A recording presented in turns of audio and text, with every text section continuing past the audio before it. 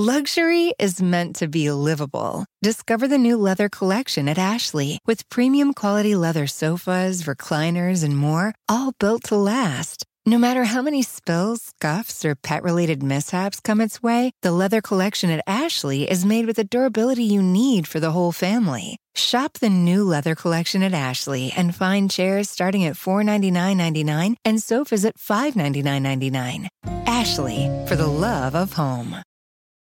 It's basically down to the cost of goods rising. There's less demand from people going out, and the VAT rate obviously has gone up. It's just a perfect storm, and obviously the VAT rate and other increases that are coming down the tracks in January are just going to add to this, and unfortunately you're going to see closures and job losses throughout the hospitality industry. You would have thought that perhaps maybe the festive season might have seen the smaller cafes and restaurants through a winter, but it doesn't seem likely, does it? It doesn't. And unfortunately, Christmas isn't going to get you through this.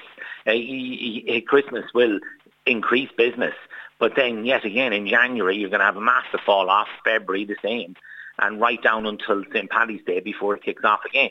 So that's going to be the stark reality facing businesses throughout the northwest of Ireland and throughout Ireland, is because the Fáilte Ireland came out themselves nearly a year ago now and told the government that the tourism economy would be down 1 billion, and that was because of the over-reliance on the beds. So it's just one thing after another.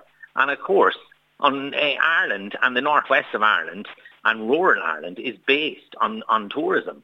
And unfortunately, with the VAT rate going up, tourism has been massively affected, and there's not enough beds, there's not enough tourists coming in, they're not able to get accommodation, the VAT rate's gone up, the cost of goods, the cost of electricity, everything has gone through the roof, so something has to give, and unfortunately it's going to be businesses.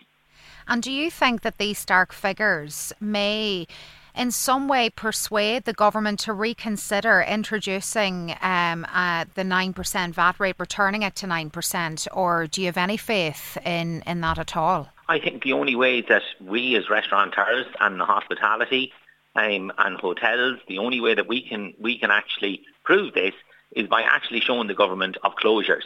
Now, the government before came back and reduced the VAT rate to 9% to save the hospitality industry. What they need to do now is come up with a package yet again to save the hospitality industry. But unfortunately, the government keeps shooting themselves in the foot, and they don't realise the amount of job losses and the amount of youth unemployment this will create throughout the industry. We employ youth workers, we employ people who are looking for their first job, we keep the businesses in the local towns, we keep trying to buy off local suppliers and keep their little indigenous businesses open. But unfortunately, the government don't see this, and unless they come up with a package, it's going to be catastrophic for the industry.